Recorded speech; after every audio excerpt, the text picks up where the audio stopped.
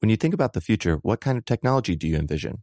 Whatever the future holds, artificial intelligence will undoubtedly be at the heart of it all. Join Graham Class as he hosts Season 2 of Technically Speaking, an Intel podcast, and hear from the minds transforming healthcare, retail, entertainment, personal computing, and more with the help of AI. Tune in every other Tuesday and explore the latest technology that's changing our world today and creating a more accessible tomorrow. Listen to Technically Speaking, an Intel podcast on the iHeartRadio app, Apple Podcasts, or wherever you get your podcasts. What's up, this your boy Lil Duval, and check out my podcast, Conversations with Unc, on the Black Effect Podcast Network. Each and every Tuesday, Conversations with Unc podcast feature casuals and in-depth talk about ebbs and flows of life and the pursuit of happiness. Unlike my work on stage, I tap into a more serious and sensitive side to give life advice and simply offer words of encouragement, yet remind folks to never forget to laugh. Every Tuesday, listen to Conversations with Unc, hosted by Lil Duval on the Black Effect Podcast Network, iHeartRadio app, or wherever you get your podcasts. Presented by AT&T. Connecting changes everything. Welcome to Stuff You Should Know, a production of iHeartRadio.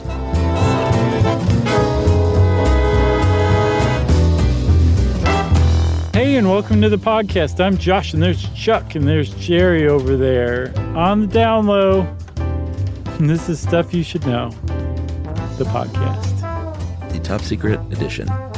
Yes, exactly what you should know is decided by us. Mwah. That's right. We give clearance, Clarence. Well, that's a good one. I wouldn't have put that one together, but that's great. Thanks.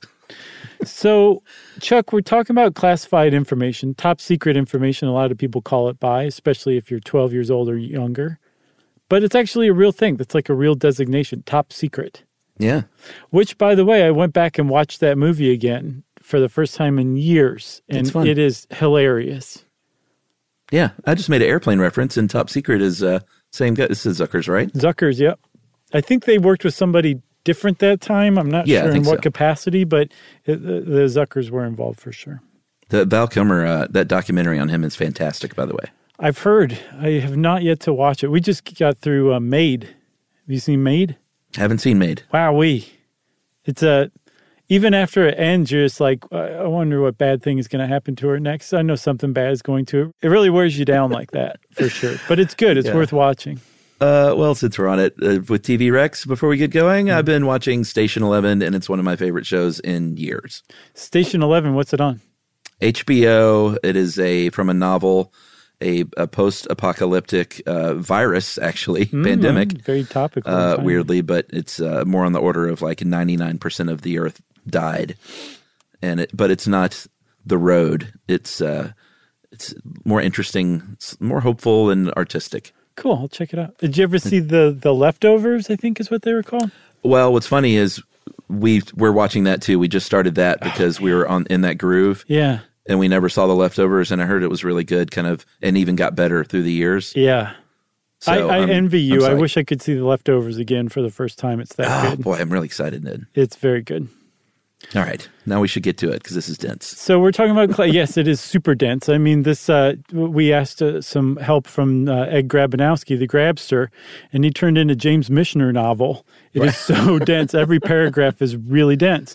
And it's inevitable. Like, just researching this one, there's so much to just go and read and so many rabbit holes to go down, because what we're talking about is really like simple concept on its face. Like, there are secrets that like any government would not want other governments or other people, or sometimes even their own people, to know. It would just make the functioning of that government that much harder.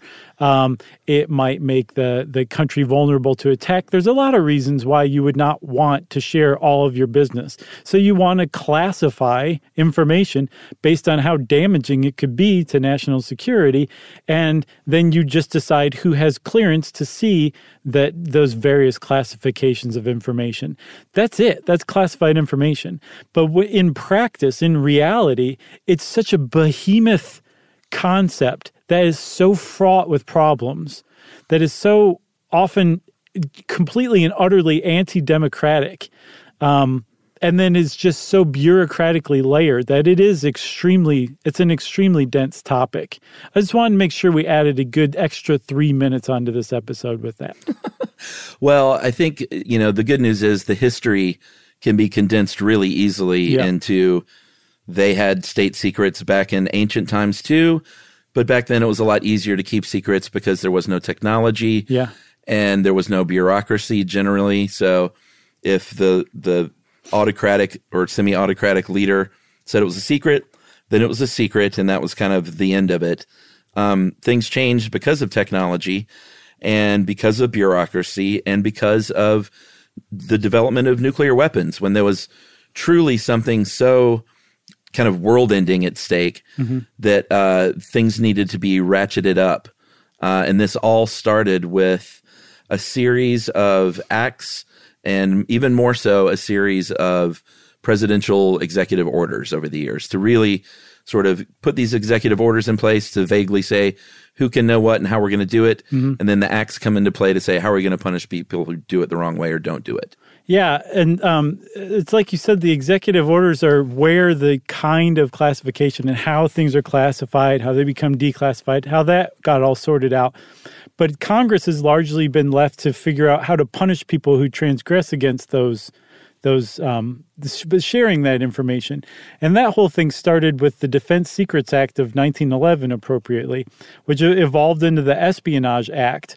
But you used a word that I think is really, really important and really describes one of the big problems with the classification system in the United States, which is it's vague.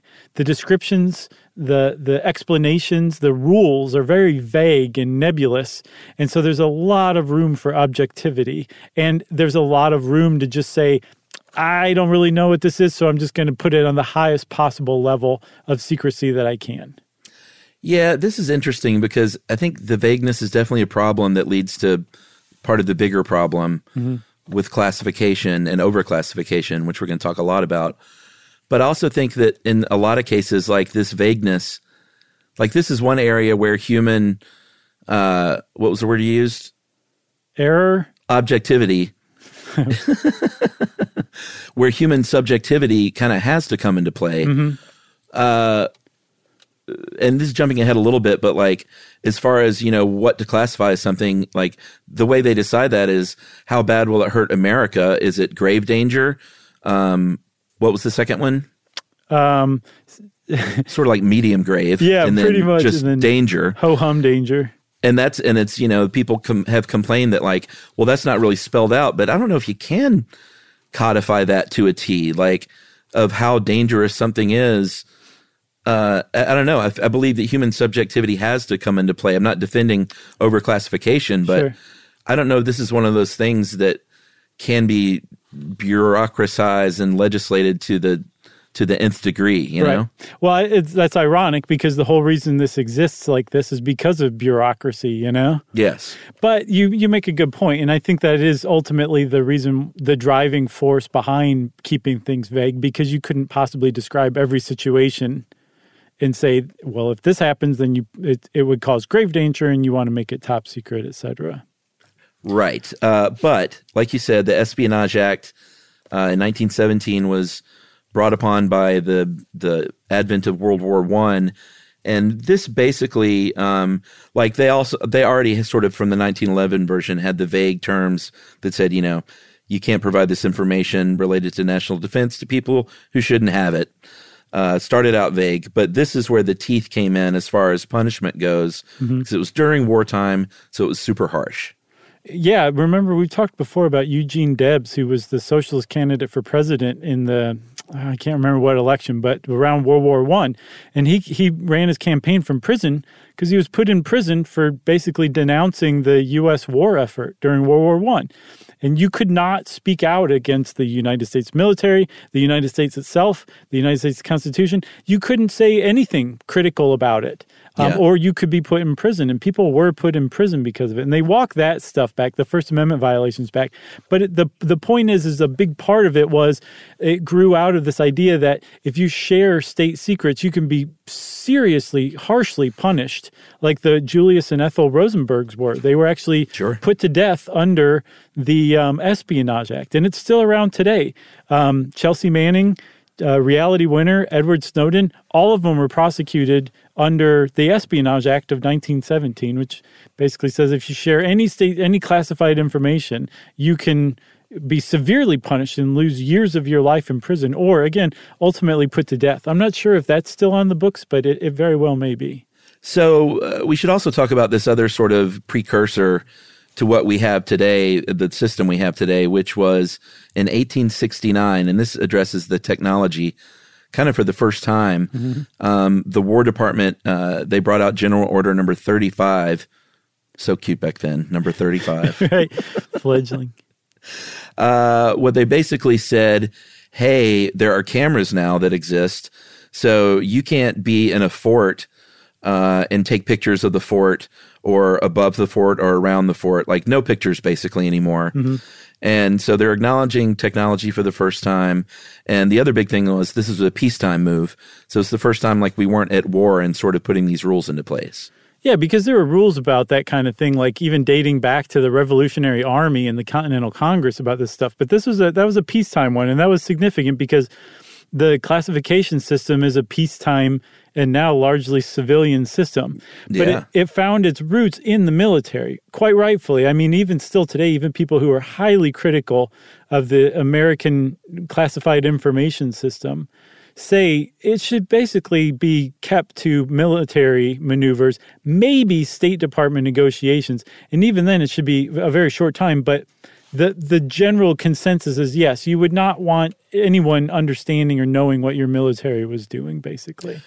Right. The first time that they sort of, or at least somebody started to say the word overclassification, and the fact that they needed a sort of a tiered system was Brigadier General Arthur Murray, who was chief of artillery at the time.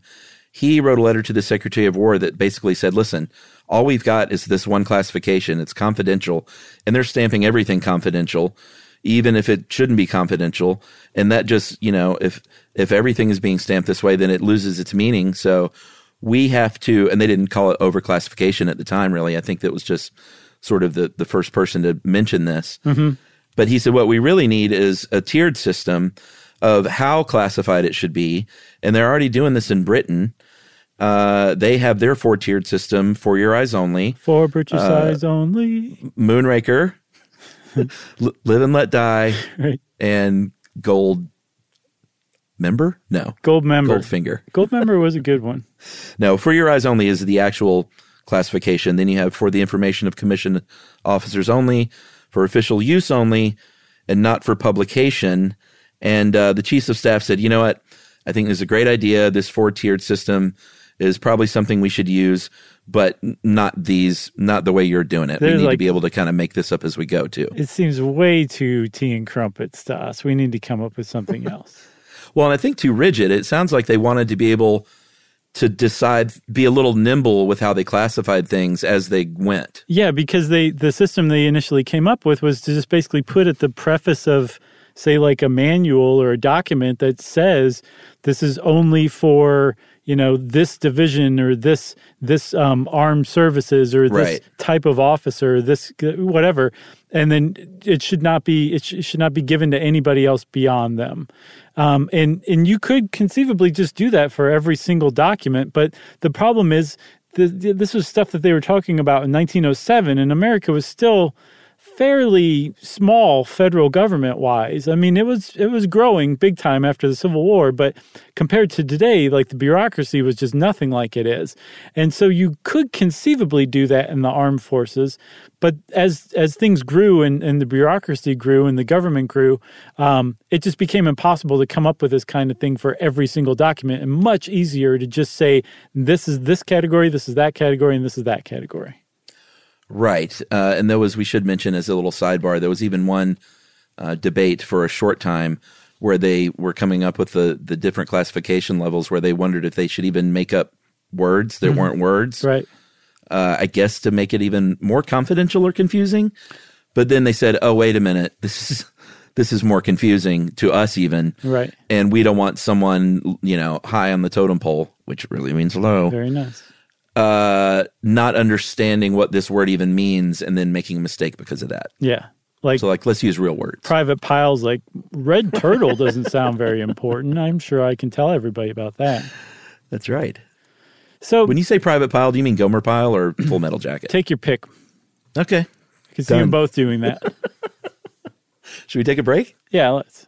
All right, we'll take a break and we'll talk about the atomic age and how that played in right after this.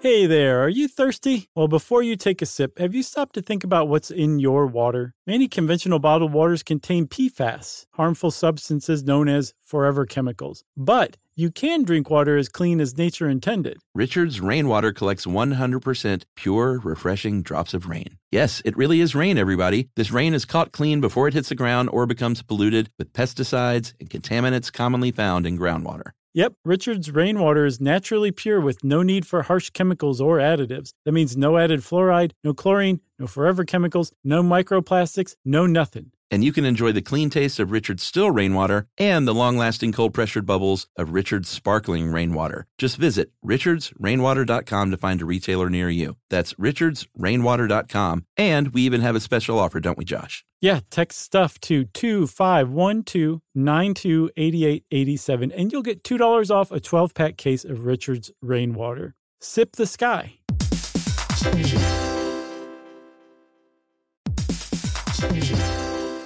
Hey everybody, we're here to tell you about Viator, a tool that you can use to plan and book travel experiences around the world. That's right. The Viator app and website make it easy to explore 300,000 plus travel experiences so you can discover what's out there no matter where you're traveling or what you're interested in. Yep, Viator can help you plan better travel experiences. 300,000 plus travel experiences to choose from means you can plan something that everyone you're traveling with will enjoy. That's right. You can also enjoy real traveler reviews to get insider information from people who've already been on the experience that you're considering. Plus, you get free cancellation that helps you plan for the unexpected. Yeah, and Viator offers 24/7 customer service, so you know you'll get support at any hour if things aren't going as planned. So download the Viator app now and use code Viator10 for 10% off your first booking in the app. Find the perfect travel experiences for you. Do more with Viator. Xfinity has free premium networks for everyone this month, no matter what kind of entertainment you love. Addicted to true crime? Catch killer cases and more spine-tingling shows on A&E Crime Central. Crave adventure? Explore Asian action movies on Hi-YAH. Searching for something extreme? Check out skating, snowboarding, and more on Fuel TV Plus, the global home of action sports. And find crowd-pleasing bops on iHeartRadio's Hit Nation playlist. There's new free shows and movies to love every week. Say free this week in your Xfinity voice remote. Hey everybody, if you're building a deck at work and you want to supercharge it, check out Canva presentations. Work docs have been the same for too long, but Canva docs are different. They're visual. They grab readers' attention with images, charts, tables, and videos playable right in the doc. Plus, docs don't have to be just words on a page. You can make your docs pop with Canva docs. That's right. And Canva presentations are designed for every workplace and every department. Whether you work in sales, HR, ops, marketing, and more, Canva presentations can be the solution for you. Sales decks, marketing presentations, onboarding plans, you name it. Canva presentations might be the most visually impressive presentations you'll ever use. You start with a stunning template, use it as a springboard for your design, adding images, graphics, charts, data visualizations, all from a massive media library. It's super easy to wow any audience with Canva presentations. So start designing today at canva.com. Designed for work. That's CANVA.com.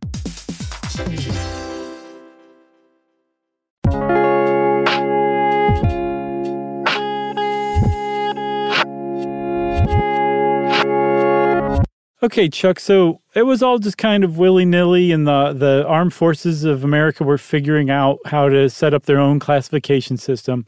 And it was actually supported and codified starting with one of those executive orders that came from President Franklin Roosevelt in 1940 with EO 8381. And it basically said everything the military is doing is right. They've got some great terms over there. We've got some secret. We got restricted. We got confidential. Let's keep going with that. And it just kind of was mainly coming out of the military, and the military was figuring it out.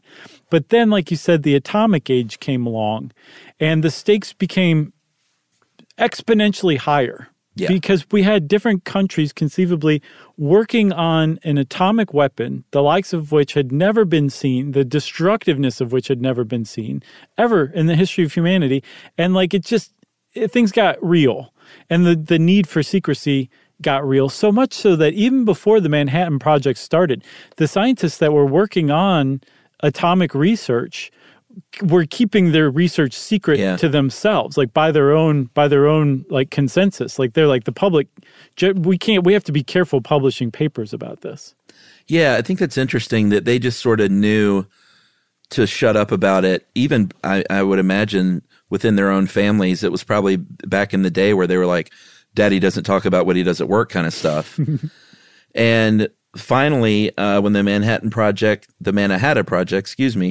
officially got going, there was a dude, one lone man, General Leslie Groves, that kind of controlled the set of rules for secrecy.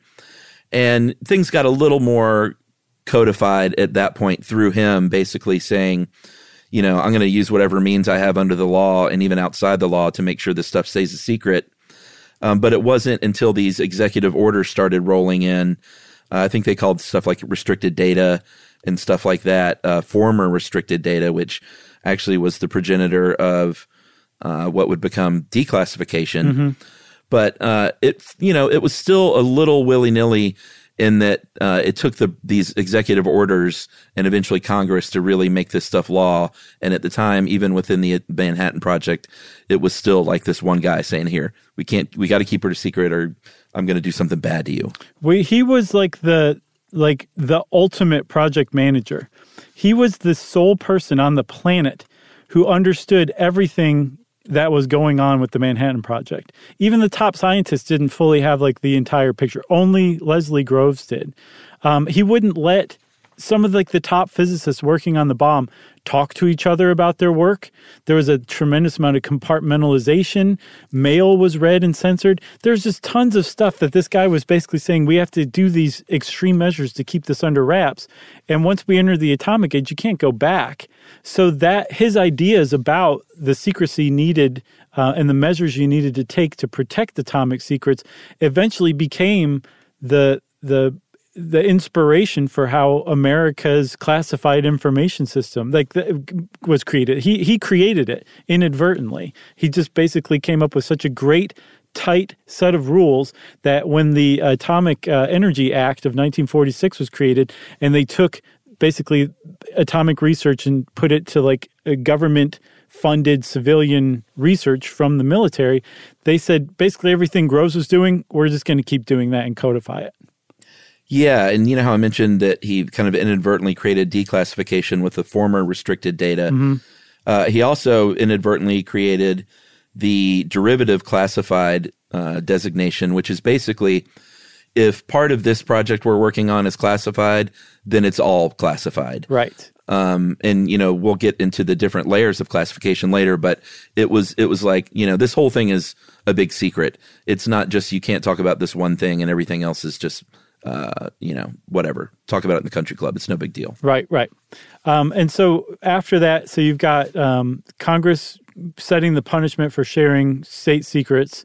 And then you've got Leslie Groves coming up with the kind of the framework for how to carry out a classified information system and protect information. And then you've got the presidents, a succession of presidents, starting with Roosevelt and then picked up by Truman in 1951, issuing executive orders that really kind of spell out how these classification systems are meant to work. And Truman had the top secret category in 1951. And then the big one was Executive Order 10290, which was also issued in 1951 that said, hey, it's not just the military who has secrets that they need to keep. Basically, all of the executive branch needs to be able to create secret and top secret information classifications. And he extended that power to classify information to basically every agency there was, including like the Department of Agriculture and the Department of Education. To say, nope, this is classified. This can't be released. Yeah, they had to walk that back a couple of years later a little bit because people were worried that it was too broad and that too many people were classifying things and had access to it. So they reduced the number of agencies in 1953 with another executive order. And then what we ended up with was top secret, secret, confidential, and restricted.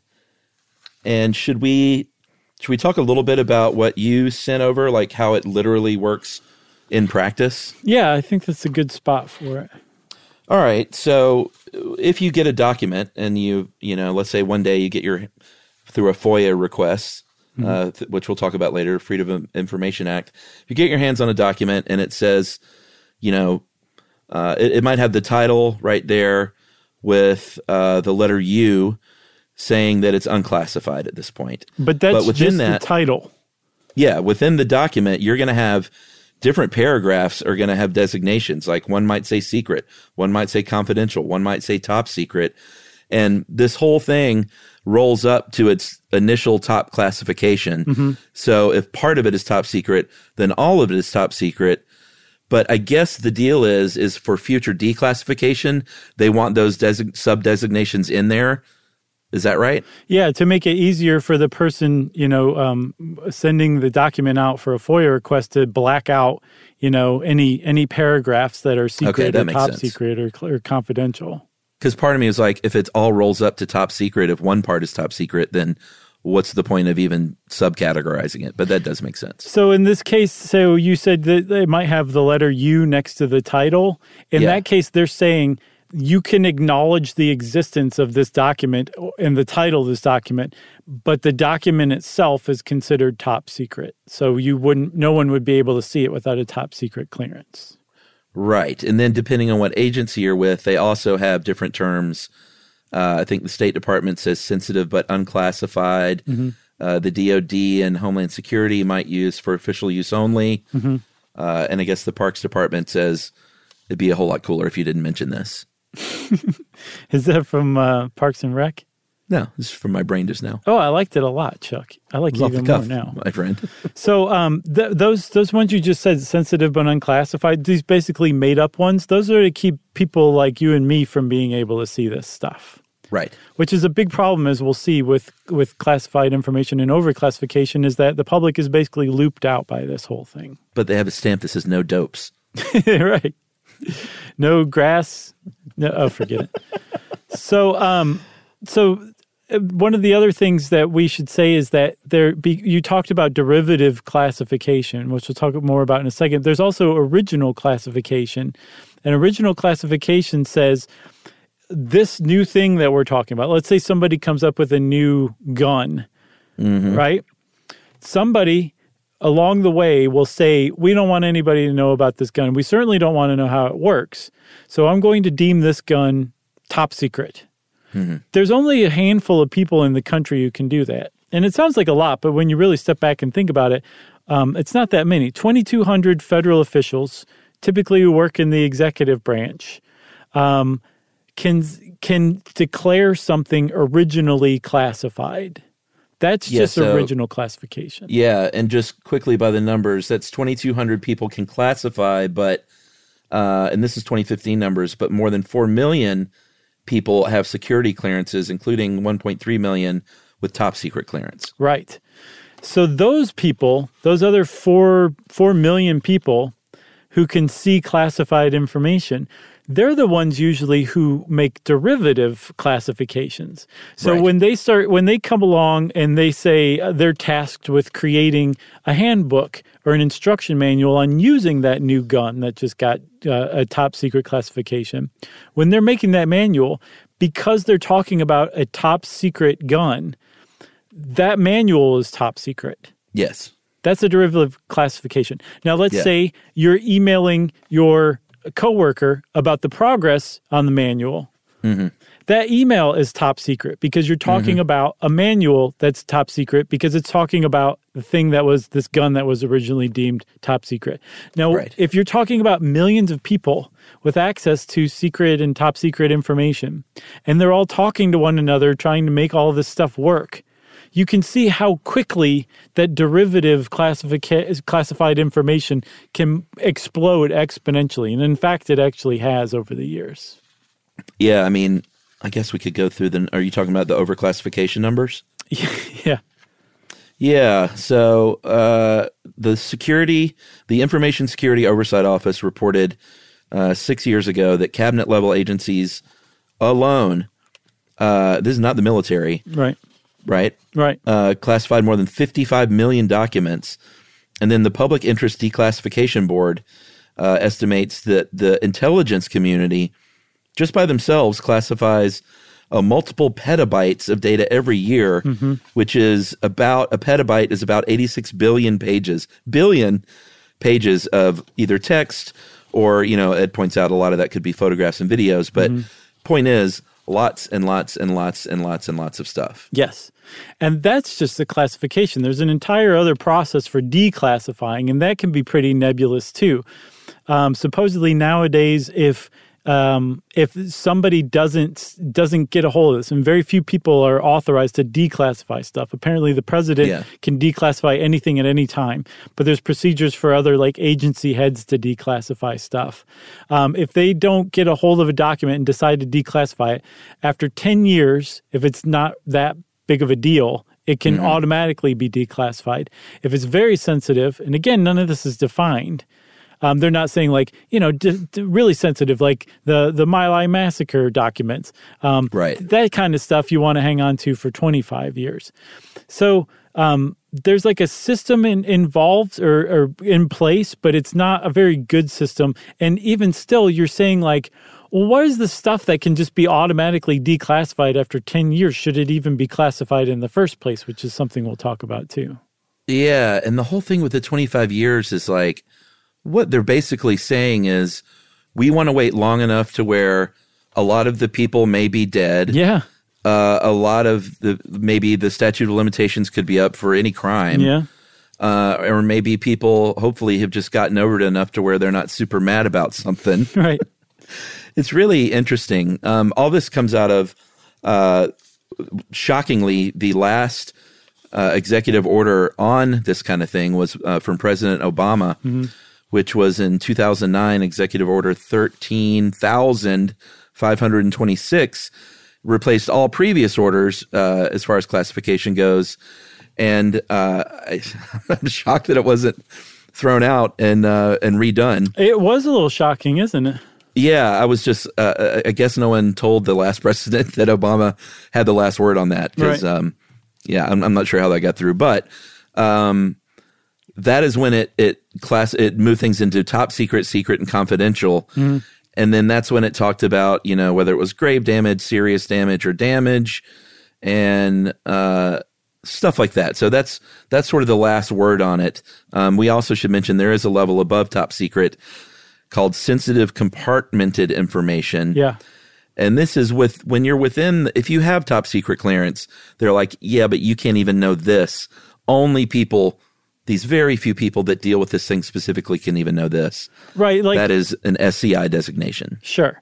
And that makes total sense. And it's a very general Leslie Groves idea, compartmentalization of information. So that if you have top secret clearance and you're in the Department of Energy, they're like, no, you can't have access to this top secret weapons information. It has nothing to do with your job. You can have all access to the top secret information about the Department of Energy's new, like, cold nuclear fusion reactor that we're secretly building. But no, you can't see this new gun design, which makes a lot of sense. But it really just kind of goes to show you how compartmentalized this classified information is, even in the echelons of top secret clearance.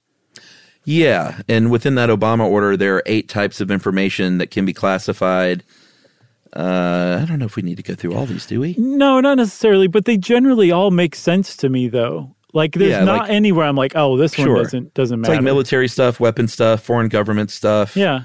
Science Vulnerability stuff. of infrastructures, just things you would not want an enemy to understand, which it makes sense. And yet this executive order, it may have cleaned up the process some, but it hasn't helped, it seems like. Should we take another break? Yeah, let's. All right, I'm in agreement on that, by the way. I don't want to keep people in suspense. And then we're going to come back and talk about what some of the problems are with overclassification. And there's a lot of them.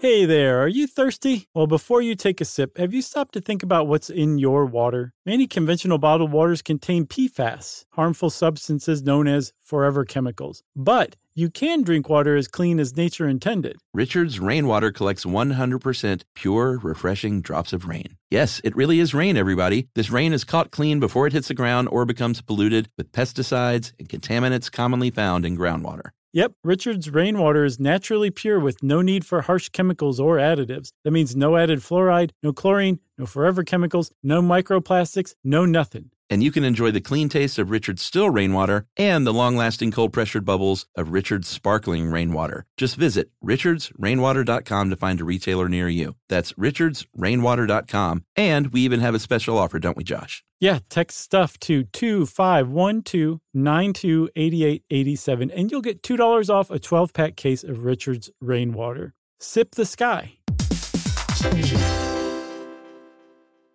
Xfinity has free premium networks for everyone this month, no matter what kind of entertainment you love. Addicted to true crime? Catch killer cases and more spine-tingling shows on A&E Crime Central. Crave adventure? Explore Asian action movies on Hi-YAH. Searching for something extreme? Check out skating, snowboarding, and more on Fuel TV Plus, the global home of action sports. And find crowd-pleasing bops on iHeartRadio's Hit Nation playlist. There's new free shows and movies to love every week. Say free this week in your Xfinity voice remote. Hey everybody, if you're building a deck at work and you want to supercharge it, check out Canva presentations. Work docs have been the same for too long, but Canva docs are different. They're visual. They grab readers' attention with images, charts, tables, and videos playable right in the doc. Plus, docs don't have to be just words on a page. You can make your docs pop with Canva docs. That's right. And Canva presentations are designed for every workplace and every department. Whether you work in sales, HR, ops, marketing, and more, Canva presentations can be the solution for you. Sales decks, marketing presentations, onboarding plans, you name it. Canva presentations might be the most visually impressive presentations you'll ever use. You start with a stunning template, use it as a springboard for your design, adding images, graphics, charts, data visualizations, all from a massive media library. It's super easy to wow any audience with Canva presentations. So start designing today at canva.com. Designed for work. That's CANVA.com.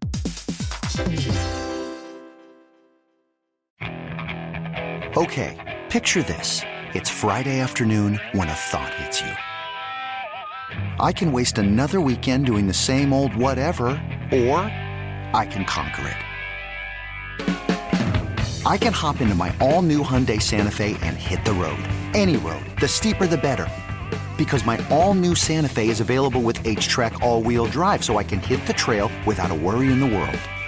Heck, with 3 rows and best-in-class rear cargo space, I can pack the whole family in with all our gear. We've got available dual wireless charging for our phones, so we'll never lose touch with civilization, and we won't lose touch with the primordial power of Mother Earth. So which is it? Waste the weekend or do something a little more epic? And conquer it in the all-new Hyundai Santa Fe. Visit HyundaiUSA.com or call 562-314-4603 for more details. Hyundai, there's joy in every journey.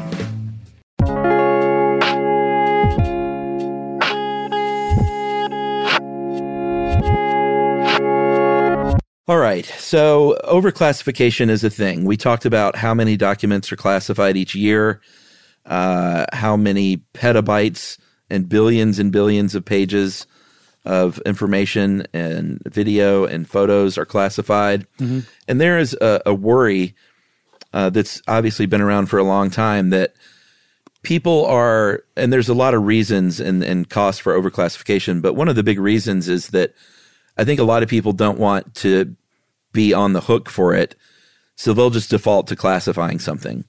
And one of the things the Obama order did was you had to have your name on it if you classified it. So at least they knew who it was and they could go back to when it came to challenging that classification. Right, which makes sense. That's good. They added some kind of accountability to it. Right. But what are some of these costs? Well, one of the big ones is corruption. Like if you keep secrets and you classify everything, like it's really fun to go look for examples of absurd overclassification. There's apparently some facetious plot to overthrow Santa Claus. And some report on it was classified. They routinely classify menus at state dinner banquets. Just stuff that does not need to be classified. It reveals just how, if everything is classified, it makes it really easy to classify, which means that you can cover up just about anything by classifying it. And so it's a real breeding ground for corruption. Of course. It's a real breeding ground for authoritarianism as well. Yeah.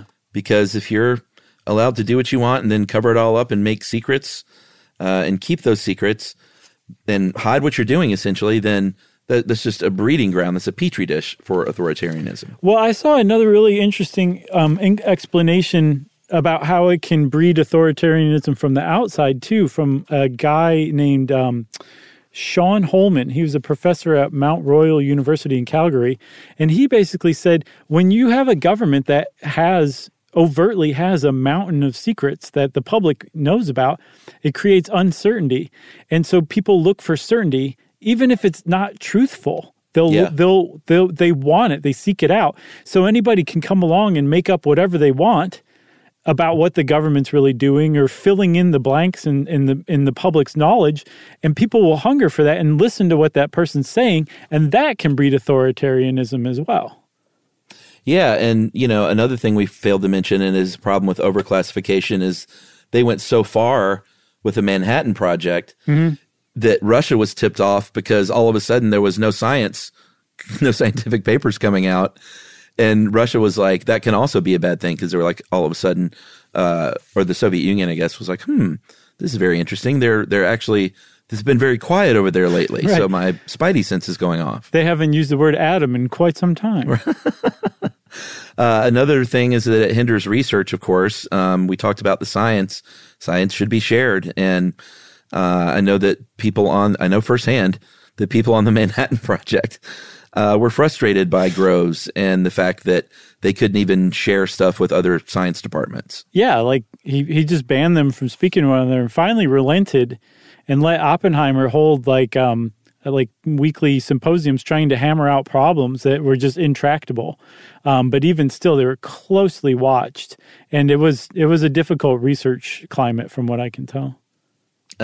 Sure, and it's also a challenge when you're an agency like the CIA and you're not sharing information, and things like 9/11 happen possibly because agencies aren't sharing information. Or that they're not sharing that there were no weapons of mass destruction, and we end up in war. So sharing of information between agencies is something that needs to happen more, I think.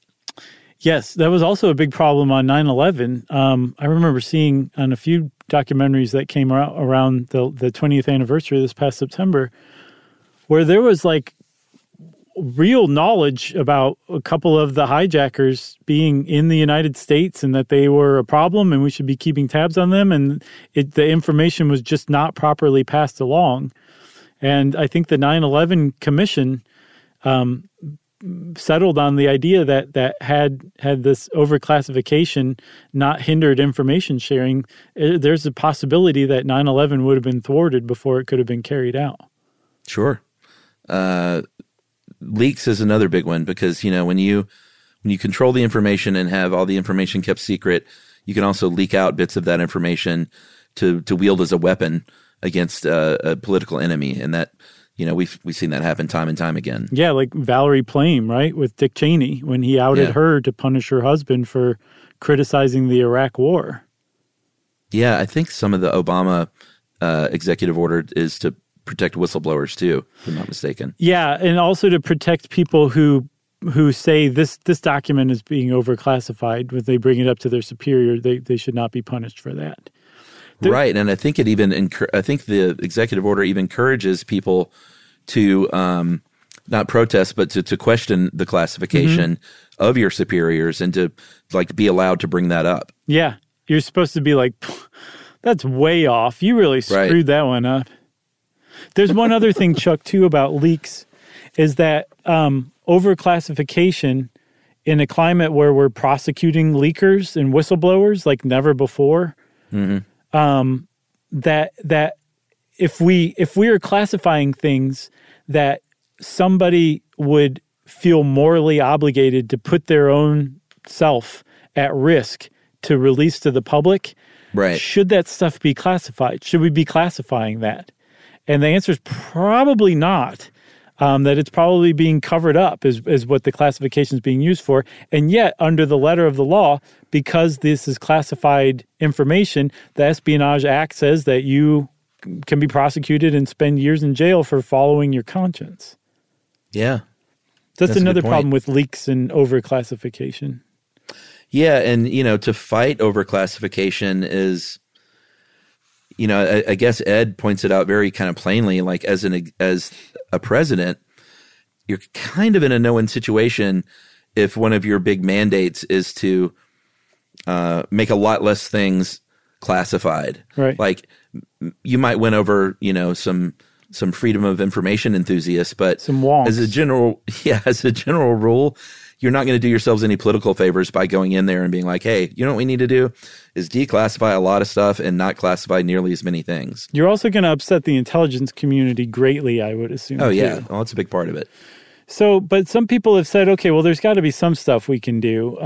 Time limits is a big one. Yeah. There's a guy named Erwin Griswold who I found in 1989 Washington Post op-ed he wrote.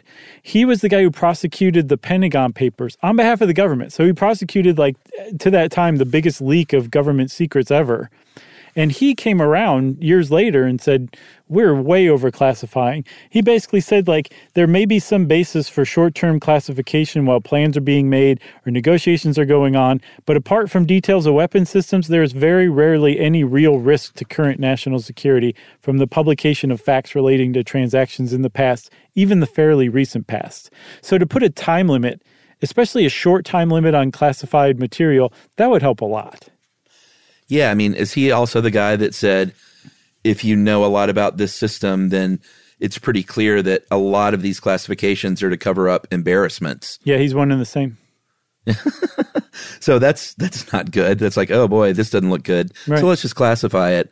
And depending on who you talk to, estimates are anywhere from 10% to 90% of classified information can be put in the overclassified bucket. Yeah, and one of the things that he's saying and that statistic says is that a lot of the reason classified material is classified is to loop the public out, either because Congress is being fed a load of BS by some lobbyists that don't want public input about what they're telling Congress. Right. Or there's a real concern that a lot of federal agencies can protect or do protect some of the corporations that they regulate from public scrutiny. That could be a really big issue too, right? Oh, for sure. Like I think the FCC in the early 2000s said that they weren't going to allow reports about outages among wireless carriers to be made public out of a fear of it being a threat to national security.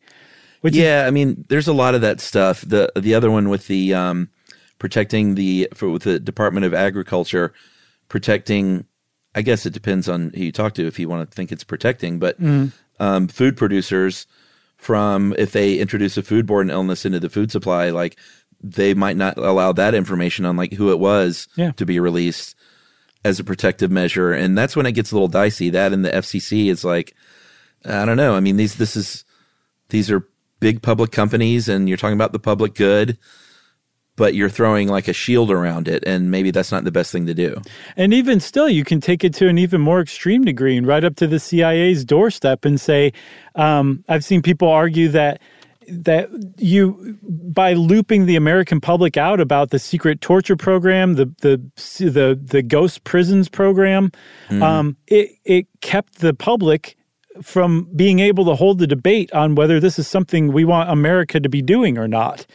And that's a huge part of it, Chuck. I mean, like, the basis of democracy is the public being looped in and then the government carrying out the wishes of the public. If you're looping the public out, then that's just the government operating and deciding on your behalf without any input from you whatsoever, because you're being completely kept in the dark. That is a huge basis of the classification system in America, sadly. Oh, yeah. I mean, the agencies in the military, I think, firmly believe that the public is better off if they don't have any knowledge of this stuff. Yeah. And any opinion on what we're doing behind closed doors. Yeah, and I mean, they're like, what, do you want to know we're waterboarding people? And I think a lot of people would say, yeah, I would have liked to have known that so I could voted whoever was supporting that right out of office, because I don't support waterboarding even terrorists. No one was given that opportunity. The public, even the people who agreed with it, weren't given the opportunity to debate the merits of it in public because everyone was kept in the dark. Yeah. And you might think, okay, well, I actually do agree with waterboarding terrorists. Well, that was something the CIA kept that you agreed with. What about all the other things that are kept secret that you don't agree with that is being kept out of your ability to debate? Yeah. The quick movie recommendation on that note, the new Paul Schrader movie, The Card Counter, fantastic. Oh, yeah? Won't give away too much, but Oscar Isaacs plays a sort of a very solitary gambler, poker player who is haunted by his past as a former prison guard at Abu Ghraib. Oh, wow. Okay, I'll check that out. So Paul Schrader's still making these really, really, he's still being Paul Schrader. So tough, challenging, hardcore movies. What else has he done? He wrote Taxi Driver. He also made a movie called Hardcore back in the 80s about, it's always just very grisly stuff. And he also did Meet Me in St. Louis. Like the last movie he did before this one was First Reformed, the Ethan Hawke movie where he played the priest. I don't know if you saw that, but no. I guess I haven't seen any of his movies. I saw Taxi Driver. I thought that was lighthearted and fun. He used to write more movies, and now he directs quite a bit. But he also wrote, he wrote Last Temptation of Christ and oh, wow, this guy's good. Raging Bull, American Gigolo, stuff like that. Love his stuff. Yeah, you know Paul Schrader, you just don't know him. I gotcha. Anyway, great movie recommendation, but we were talking about secret prisons and it felt relevant. So, I mean, there's like a lot of things that people say, okay, here's some fixes we can do. But it seems like it all kind of comes down to, Chuck, putting time limits on classified material and really raising the bar for what qualifies as a classified material or not. And then in conjunction with that, making the act of classifying material accountable. Like saying like if you overclassify, you're in trouble. Like there's something, you're doing your job wrong and you're going to get fired and replaced. That those three things seem to kind of be the bottom line. And there seems to be almost no movement whatsoever on it. Yeah, and I think the other two that could be pretty impactful is make declassification a real thing, sort of like a practice, and less like, well, someone has to submit a FOIA request or really bug us. And then within that system, I mean, we could do an episode on FOIA requests, because if they don't want you to find out something, they can sandbag you for years. They can put you off. They can release a document that is like 98% of it is redacted and go like, here's a bunch of adjectives. So, I think making that real would help, but I don't know if anyone's going to have the guts to kind of stand up to this stuff, because it's not a very electable position, Well, my friend, I'm going to do you one better. We actually have done an episode on FOIA. Did we? I'm going to double check, but but I believe we did. I know we've talked about it extensively. We have. We probably did. Yeah. So, but, we don't even have to do that. We can just go back and listen to, how FOIA works. Okay. Well, in my defense, in April, everyone, it'll be 14 years. That's true. And this was from like 4 or 5 years ago. So don't feel bad. I thought you were going to say like last week. Right. You got anything else? I got nothing else. This is a good one. Yeah, agreed. Well, thanks to the Grabster and to all the people who wrote the articles that we use for research here. And if you want to know more about overclassification, seriously, if this struck you as at all interesting, there's a whole world out there of debate about what should be classified and what shouldn't and how to fix this that you might find interesting. And since I said you might find it interesting, it's time for listener mail. I'm going to call this Court Reporter. Oh, I like this one. This is a good one. This is a little lengthy, but I cut it down some. Hey, guys, I'm sitting at my desk in the courthouse in North LA County and just finished listening to Unsung Heroes of the Court, and I am still beaming. I am a court reporter stenographer. I went to court reporting straight out of high school after taking a speedrunning class, just like Chuck. I learned about court reporting from a career day speaker that spoke to our class and knew immediately that this was the job for me. I learned how to type on an old manual typewriter in 7th grade. Took typing every year because it was an easy A. By the time I graduated, I could type 65 words per minute. A couple of years later, I got my California court reporting license at the age of 19. I turned 55 next month. So 35 plus years later, I'm still loving my career. Nice. We court reporters are truly unsung heroes in the courtroom. I often compare my job to a wedding photographer. Once everything is said and done, the transcript we create is all that remains. And we're fairly invisible, so make sure you have a good one. Our steno machines are incredibly high-tech, equipped with Bluetooth communication for real-time, simultaneous transcription to laptops, iPads, and the internet. We can access the transcript immediately for readback and clarification for the record, which is extremely useful to assist the lawyers, parties, the judge, and juries. That said, we are in desperate need of more court reporters, guys. Tech schools lost their luster in an era where everyone felt the need to have a college degree. But just like bailiffs that we cherish, in our own courthouses, court reporting school doesn't require a college degree. It just requires hard work and a dedication to your profession. And nerves of steel. That's right. I've never regretted my career choice, and I thank you, Josh, Chuck, and Livia. Livia's first shout out. Yeah. For highlighting we court reporters and the crucial role we play in the courtroom. That is from Linda Davidson, LA Superior Court Official Court Reporter, and proud of it. Very nice. Thank you, Linda. That was a great email. I appreciate that one big time. That was a great idea for an episode too, Chuck. It turned out to be pretty good. And we heard from, I haven't heard from a bailiff yet, but we've heard from, actually just a couple of court reporters. No sketch artists. That's either. right.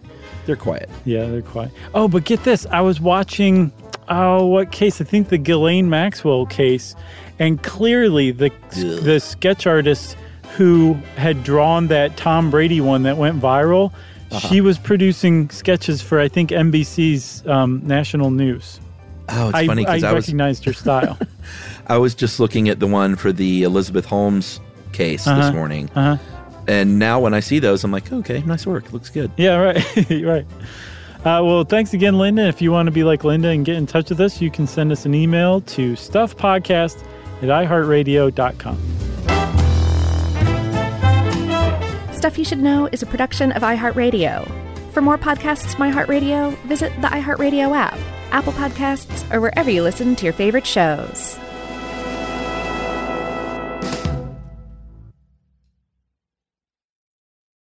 Are you thirsty? Well, Richard's Rainwater is caught clean before it even hits the ground. Rain is naturally pure, so there's no need for harsh chemicals or additives. Richard's Rainwater contains no chlorine, no forever chemicals, no microplastics, no nothing. Enjoy the smooth, clean taste of still rainwater or the cold-pressured bubbles of sparkling rainwater. Just visit richardsrainwater.com to find a retailer near you. That's richardsrainwater.com. And for a coupon, text STUFF to 251-292-8887 and receive $2 off a 12-pack case of Richard's Rainwater. Xfinity has free premium networks for everyone this month, no matter what kind of entertainment you love. Addicted to true crime? Catch killer cases and more spine-tingling shows on A&E Crime Central. Crave adventure? Explore Asian action movies on Hi-YAH. Searching for something extreme? Check out skating, snowboarding, and more on Fuel TV Plus, the global home of action sports. And find crowd-pleasing bops on iHeartRadio's Hit Nation playlist. There's new free shows and movies to love every week. Say free this week in your Xfinity voice remote. Life in our modern age comes at you pretty fast, which makes our time away especially valuable. When I take time to relax, I like to get far from my everyday life, immerse myself in natural beauty, and have unique experiences. But you don't have to leave the U.S. to experience tropical rainforests and islands filled with adventure, warm culture, and national treasures. Visit Puerto Rico, an island with a vibrant spirit that will sweep you away. Because when you visit, you don't become part of the island, it becomes part of you. In Puerto Rico, you can forget where you came from and embrace where you are. Puerto Rico, where visits end, but stories last forever. No passport required for U.S. citizens and permanent residents. Learn more and plan your trip at discoverpuertorico.com. Open a limited-time 11-month certificate at Kemba Financial Credit Union. At 5.25% APY, it's more than triple the national average, plus it's a safe and secure way to grow your money. Visit your local branch or kemba.org/cb for details. Offer expires May 31st, 2024. APY equals annual percentage yield. Restrictions apply. $500 minimum and $250,000 maximum deposit. Advantage status required. Comparison based on bank rate average. Federally insured by NCUA.